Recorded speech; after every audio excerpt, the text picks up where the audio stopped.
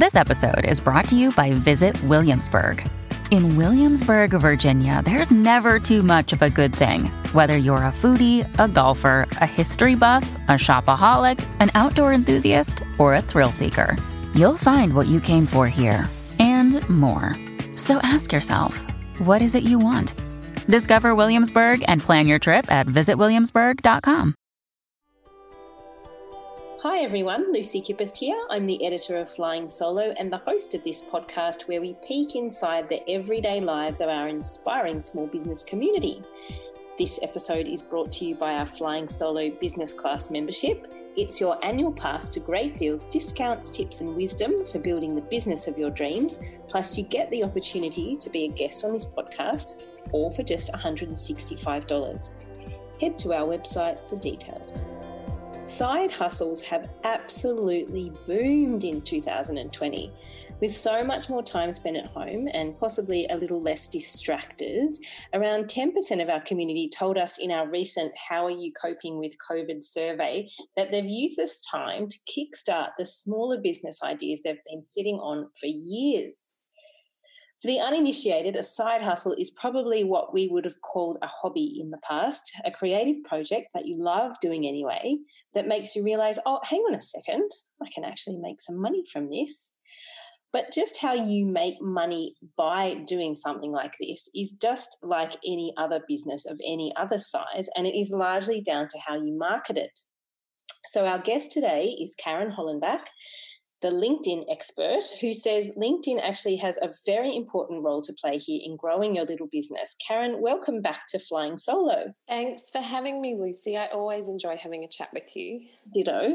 So when I think about LinkedIn, I often think about it in terms of my online CV.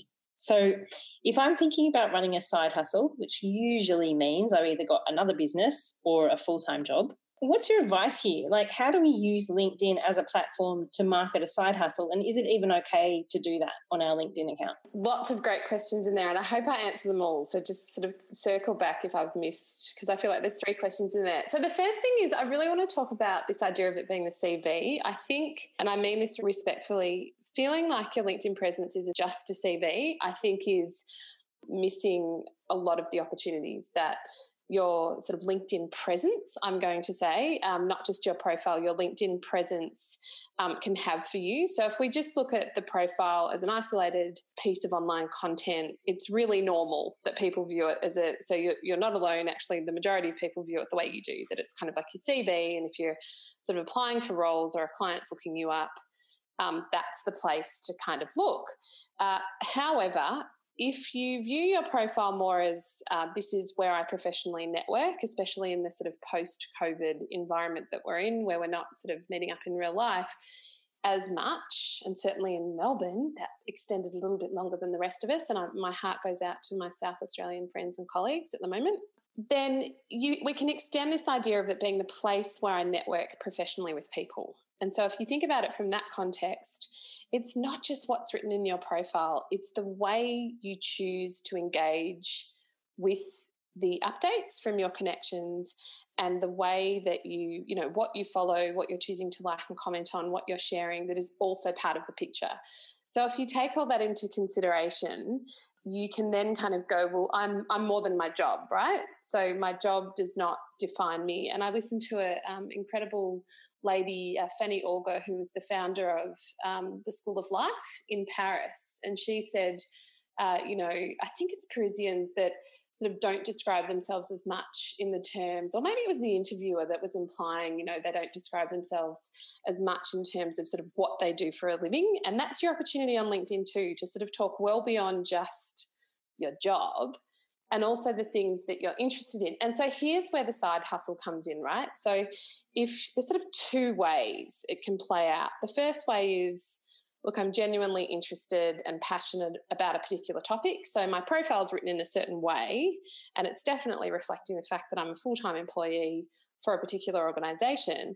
But I might write in my area of expertise. So I might publish LinkedIn articles. And remember that it doesn't matter who I work for. I own my LinkedIn profile. It's my own online professional identity. And unless I've got sort of a very I work for ASIO, or I've got a role where I'm really expected to sort of toe the corporate line, then what I say, my words are my own. And so that gives a lot of professionals the opportunity to sort of like, comment, engage, publish, share content that could lead people to their side hustle. Now, that's assuming that their employer is completely comfortable with the fact that they have this side hustle. If they are in the situation where the employer is not comfortable and they actually don't want them to know about it, or they just don't want it to distract from their day job, there's also the option for the individual to completely independently of their profile create a company page and build a following to that company page. Now, you and I both know as content creators that that's not an easy task, and that takes it's really a skill set and a craft to build a really strong following to your company page. But it can be done, and I think we've got one example in particular that you and I are going to talk about today. So did that answer your question? Because I kind of felt like there were 3 questions there, and maybe I've answered 2 of them. No, yes. And so the first question in regard to, my sense that it's an online CV, I loved how you answered that. And the other point I really liked that you made there was you actually own your own LinkedIn. Now, I guess for me, which sort of is going to wrap in another question before we get to this great example of someone who's doing this really well, is when you're going to launch this side hustle. Now, we know that social media is an absolute given now. Like, I think it's sort of like 80% of people are on there daily. Like, it's an absolute must. But choosing which platform to use is a whole other part of, developing your marketing strategy. So while your product or service that might be your side hustle is really good to have on Facebook or Instagram, obviously it's a must to be on those. The other question I wanted to ask you was, what does LinkedIn do better than those other 2 platforms, saying that we are going to set up a company page, which we will talk about, but what is LinkedIn offering us as side hustlers that Instagram and Facebook aren't?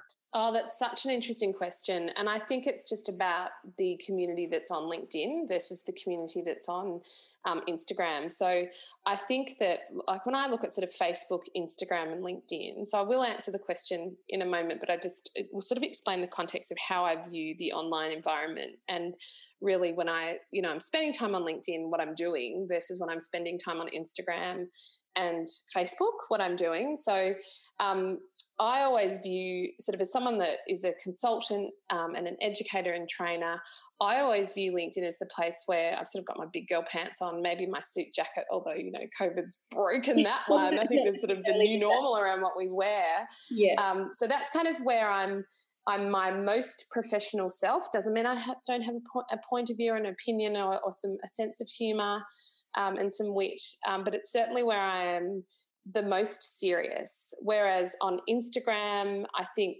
certainly from a consultant point of view, so I'm going to talk about a B2B, so business to business or service-based type of environment, I could still show up on Instagram, but it's effectively where I want people to assess whether they like me, right? Yeah. So what does she stand for? What's she kind of doing, a little bit behind the scenes. A lot more of my sort of personality, humour, will come through in a very playful way over on Instagram. And then Facebook is all about community, right? So it's the groups and it's the, all that kind of stuff.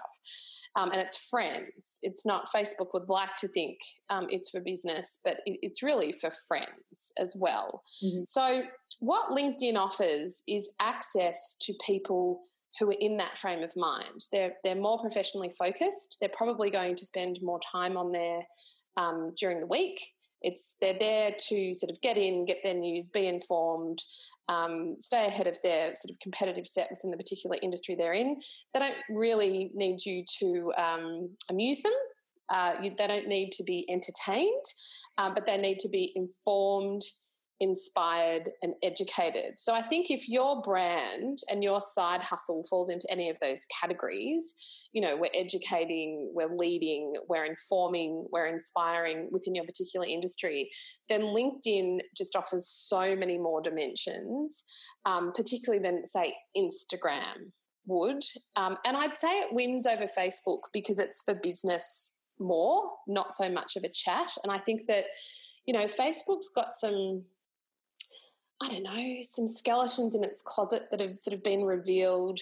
And I think there's sort of an air of discontent around Facebook. And I think that the social dilemma is making it, so that was a documentary that was has been released in 2020 by sort of Tristan Harris. There's a couple of other people, really all the pioneers of Instagram, Pinterest, Facebook, Google, etc., that are really starting to question the role that social media is playing in distracting our attention and stopping us from engaging in things that are probably more important, like relationships and being active and nature, etc. So where LinkedIn wins for me is, from a business point of view, is that the time I spend on it is better for my business, because I tend to get a better return for the amount of time I spend on it. And everyone talks about this idea of this black hole. You know, you can go down this rabbit hole with social media. I think the people that are on LinkedIn are there to be informed, educated, and inspired. So you don't have to warm everyone up as much. Like, you've still got to be human. You've still got to be compassionate. You've really got to be empathetic. And you need to be really understanding the problems of the communities that you serve and how you might solve them. But you've got more permission to talk about business as well. And so I love it. And so it's not just me that feels this way. There was I think it was 2018 now, HubSpot study that said for B2B organizations, LinkedIn has 277% higher conversion than other social media platforms. So that's why I think LinkedIn is a really good option. But if you're a consumer-based business that has, T-shirts or, shoes or things like that, LinkedIn's not necessarily going to be the platform for you. This is really, when you're wanting to talk to corporate employed professionals, and they could be running their own businesses. So employed means, I'm employing myself, or I'm employed by someone else, who have that sort of professional perspective. But interestingly, I'm seeing and I'm working with a lot more yoga practitioners and wellness practitioners that are really pioneering some great sort of insights on LinkedIn, because COVID has kind of made LinkedIn a little bit more community. So they're offering these sort of productivity tips and ways that you can be more effective in your working day, and how to bring in a bit of Zen and meditation into your working day. So it's not to say that LinkedIn's not fun, yes, but it's certainly not going to be your first choice of place for if you want to be entertained. Yeah. But it is your first choice, and it wins for me when you're having those more serious business conversations. Love it. Great answer. Thank you. So give an example here of someone who is using their LinkedIn company page as a brilliant marketing platform for their very successful side hustle. So did you want to talk us through who that person is and what I'd love to talk about Hal. So Hal Nugent is a digital marketing manager by trade. He has a very important role as a digital marketing manager for an established organisation. He's based out of Sydney, and I know him as the editor and publisher of Balance the Grind. And what's really interesting about this is when you and I were chatting about this example, you've also come across Hal and been interviewed for him. So he's sort of really stood out to you for different reasons. But what he's successfully done is he has a beautiful LinkedIn profile, and I was really attracted to the way he set up his LinkedIn profile. And that's really how many of my sort of conversations started with him. I think he originally reached out and invited me to connect. And I actually commented on his choice of profile photo and his background image. So I assume you'll put the link in the show notes to Hal's LinkedIn profile. But then he started to make contact with me around Balance the Grind. And Balance the Grind is a work-life balance publication. I'm just reading this from his company page. Built on conversations, ideas and community, we're on a mission to showcase healthy work-life balance through interesting stories from people all over the world in different careers and lifestyles. Now, because Hal's a content marketer, he just knows how to create a beautiful visual. So, I mean, not just reading experience, but a beautiful visual experience for the reader. And so he has done that successfully through his company page. by posting regular content that is based around that promise. You know, this idea of daily routines. He talks about flexible workplaces, and he uses all of the features within his LinkedIn profile, but he injects all of this story in the Balance the Grind company page. And importantly, we do have his permission to talk about him today, because sometimes I see with people's side hustles, they might not even attach the company page to their profile. Yes. But in Hal's case, he has. So we do have his permission. If any of you are sort of going, hang on, have you ladies, spoken to this guy? And I would really like you to, people to check him out and have a look at how beautiful the Balance the Grind company page is, and also his website. Yes, and I second that. And I actually he sent me his profile. So he did a bit of a profile on my daily routine. And as someone who's completely obsessed with reading about other people's productivity habits, that's me, I was really flattered. But also I was struck by how great his questions were, because I focus a lot on creating content around productivity myself, and I really liked the flow of his questions and what he got me to reflect on. And, some of them were hard, which is just ideal. That's really what you want when you're trying to interview someone about this stuff. And interestingly, this is a niche, essentially. So his side hustle is such a niche, and I think that's also important to mention in this conversation. Usually they are niches, because usually they are just something you've been happily working on or just have a bit of a passion for. It's not like you've signed up or done a course on it necessarily with your side hustle. And obviously his side hustle works beautifully on LinkedIn, because he's interviewing people within organisations who are working. So there's that lovely synchronicity there between work, LinkedIn, habits, LinkedIn, et cetera, et cetera. So there's a good brand alignment, I suppose is the word I'm looking for. Yeah, and I think it goes a bit deeper than that too. Hal's made the conscious decision that LinkedIn is his primary platform. So this is where people fall over, even just forget side hustle, think about just your business. If it were getting 100% of your attention, they fall into this trap of thinking that they need to be across all sort of platforms. And so he's really decided, and maybe it's because it is his side hustle, he's decided that LinkedIn is Balance the Grind's primary platform, and this is where we're going to share most of our content, and this is where our community can expect us to turn up. And so I think it just allows him to do a better job, because all of the content he creates, the way he writes, the sort of features that he leverages within the LinkedIn company page experience, he's just going deeply into the platform that LinkedIn offers to engage and build community through the company page experience. Yep. And that's why it's such a good example, because I think we need to move to a place, and I know you said, we've got to be on Facebook and we've got to be on.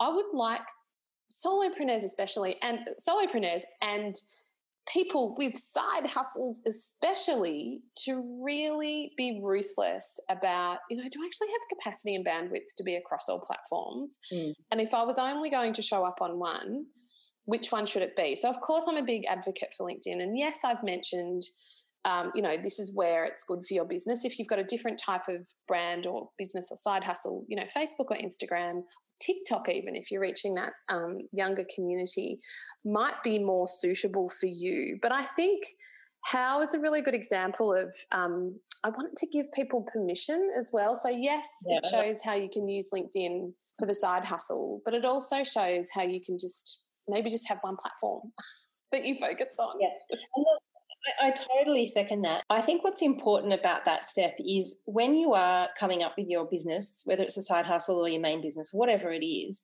it's about really focusing on who your customer is, who your client is, who your customer is, and really like spelling that out for yourself, sitting down, spending half an hour to an hour, writing down who that person is. And I think that that will naturally help you gravitate towards what social platform is right for you. Yes, and I think so. A reveal is I think Bespoke. So my company sponsors the Balance the Grind website and blog because I love it so much, and I love it so much because of exactly what you just said, Lucy.